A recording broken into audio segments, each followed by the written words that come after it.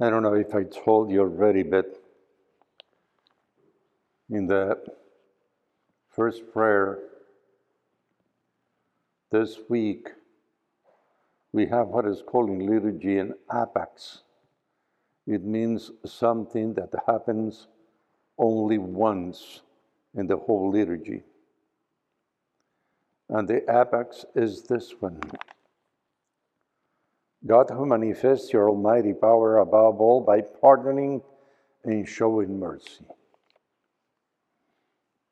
The prayers have three parts. First is an invocation in which there are qualities of God, in which we praise God because of what He is, or is a description of what we understand of God.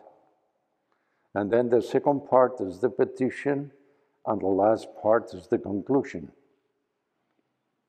The invocation here shows us a God that is almighty, but is almighty not for punishing, not for condemning, but for pardoning and showing mercy.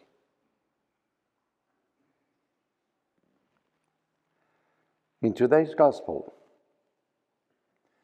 we have something. Jesus and his disciples are going to Jerusalem. Luke loves putting Jesus going to Jerusalem. And in that journey to Jerusalem, the Lord is teaching his disciples a lot of things. When they arrive at Samaria, what happens over there? The disciples were going to prepare the reception for Jesus in that town in Samaria. But they were rejected because we know that Samaritans and Jews do not go very well together. So they rejected them because they were going to Jerusalem. And then John is enraged because of that.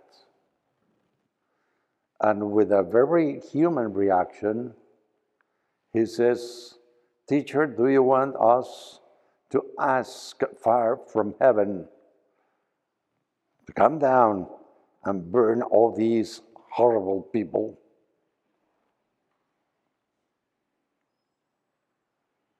And this is not 2,000 years ago. I hear this when I'm listening to people. The Lord should kill all those who are making war to anybody else. They should be banned from the face of the earth. And when I hear this, I think, what if you apply it to yourself? Are you so holy that you are not going to be banned from the face of the earth according to your standards?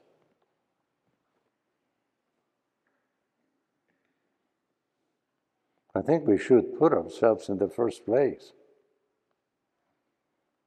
That is what happens with John. Do you want him to burn all these people, to kill them all? Jesus doesn't say anything. He just goes to another village. But there's a teaching in the gospel about this. Remember the harvest. With the weed and the wheat. They grow together. There will be a time in which they are going to be separated. But the teaching is this one: God is patient. And He waits for us to say yes. That is the way He shows mercy. He could ban any one of us from the face of the earth just like that. But no, his love. Then he goes the other way. Pardon and mercy. Do we have to learn something from there?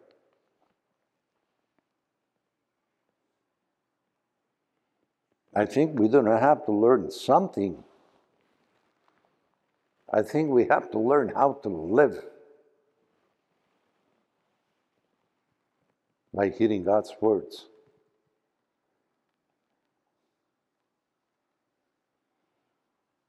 Patience is a virtue. It's not very common. It's not very common. At least in my life, patience is not very common.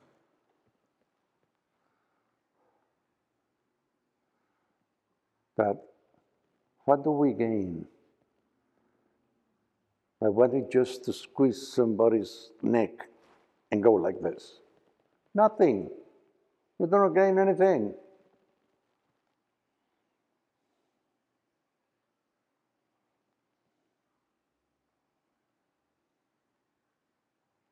I came not to condemn, but to save.